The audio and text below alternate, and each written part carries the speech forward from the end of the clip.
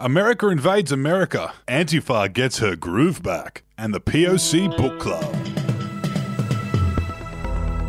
Good day, everybody. It's the 3rd of June, and you are listening to the Betoota Advocate's Daily News Wrap. My name is Errol Parker, and joining me in the studio for the first time since March, Clancy Overall, editor of the Betoota Advocate, straight out of ISO, and as loud and boisterous as ever.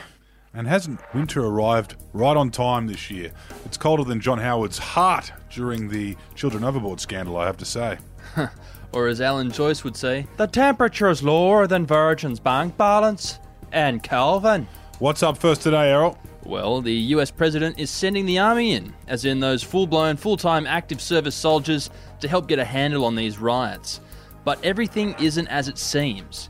US government deploys military after oil was discovered beneath dozens of protests. Yes, and Scott Morrison was quick to congratulate Mr. Trump on his tough crackdown on protesters, telling The Advocate that he and the British Prime Minister Boris Johnson have committed to supporting the president through this war. Yes, then Trump went on to explaining that he only invaded these protesters because they were weapons of mass destruction, as we've seen throughout dozens of US cities. All that looting and vandalism and whatnot. It sounds like those barbarians are about to be liberated. Democracy might return to Santa Monica. Who knows? Certainly not this broken down old has-been newspaper editor Clancy. Speaking of domestic terrorism, Errol, we continue our rolling coverage of the civil disturbances in America with a story from our afternoon edition. The headline was, Anti-Fascist Punk takes a break from smoking bongs in Grandma's basement to mastermind race riot. I took a bit of offence to this one myself. I think it paints these people in a disarming colour, where, trust me on this one, these people are dangerous. Well, as a former Antifa sympathiser myself, I can assure you that all they did, even back in my day, was sing into a beanbag all day with a full ounce of chop, a soft pack of Peter Stuyvesant classics, and a few Farmers Union iced coffees to take the edge off the green. But by night, me and the Antifa boys would be throwing rocks, buses, policemen, shops, you name it. I've thrown a rock at it. I was only a sympathiser though. Well, that's a bit disappointing to hear, Clancy. I mean, you've gone from being a real Dr. Uncle Tony X type to having a news bulletin on the Spotify Drive playlist.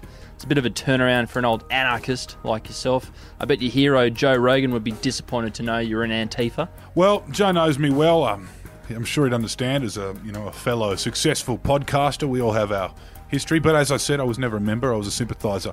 Nevertheless, the US president took to Twitter overnight to label Antifa a terrorist organisation after he blamed them for turning these once peaceful demonstrations currently gripping America into the absolute clusterfuck they have become. And that's despite most of Antifa, by your admission, Clancy, being just a bunch of layabouts who live on their grandmother's couch. Yes, there's no underlying causes to these riots. They're simply the product of Antifa, who've hijacked the movement to serve their own purposes, which is to overthrow the president. All they needed to do was create 800 years of systemic racism and generational inequality, and it was sitting right there in front of them.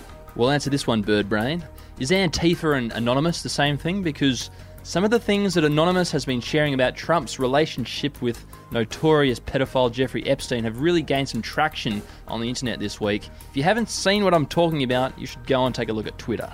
Obviously, we can't tell you exactly how to find those tweets because neither of us are ready to die just yet. I have a young family, and Errol won the Division 6 prize in the Oz Lotto last night, so we've both got a lot to live for. We'll leave that one to you. Yep, I'll be popping the Jans tonight, a bit of soft cheese and jats for dinner. But for the Bulletin's last story, we bring it back to Australia and the way in which social media has responded to the past week's developments in the United States. In particular, our reporters in Sydney spoke to a young lady from the harbour capital's Lower West Side.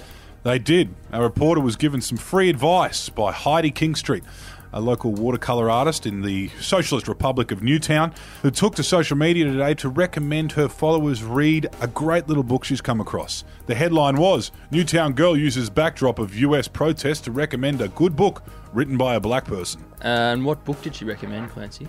It's called Why I'm No Longer Talking to White People About Race by British author Rennie Edo-Lodge. Quite an interesting read. Would have blown her little mind. I love a title that really cuts to the point, like Lord of the Rings or Tomorrow When the War Began.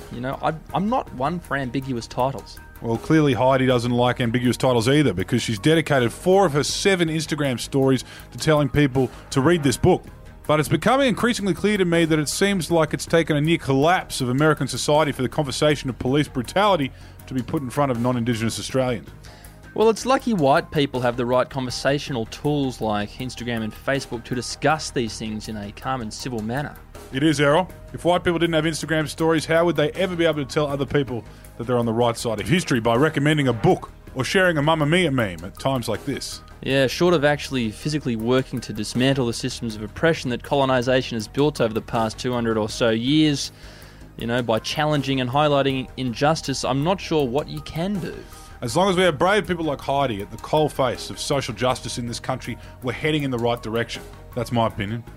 Anyway, that's all we have time for this week. My name is Clancy Overall. You be kind to each other. And my name is Errol Parker. Remember, never speak to the police without a lawyer present. The police are not your friends and you cannot trust them under any circumstances. Protect yourself and don't be a snitch.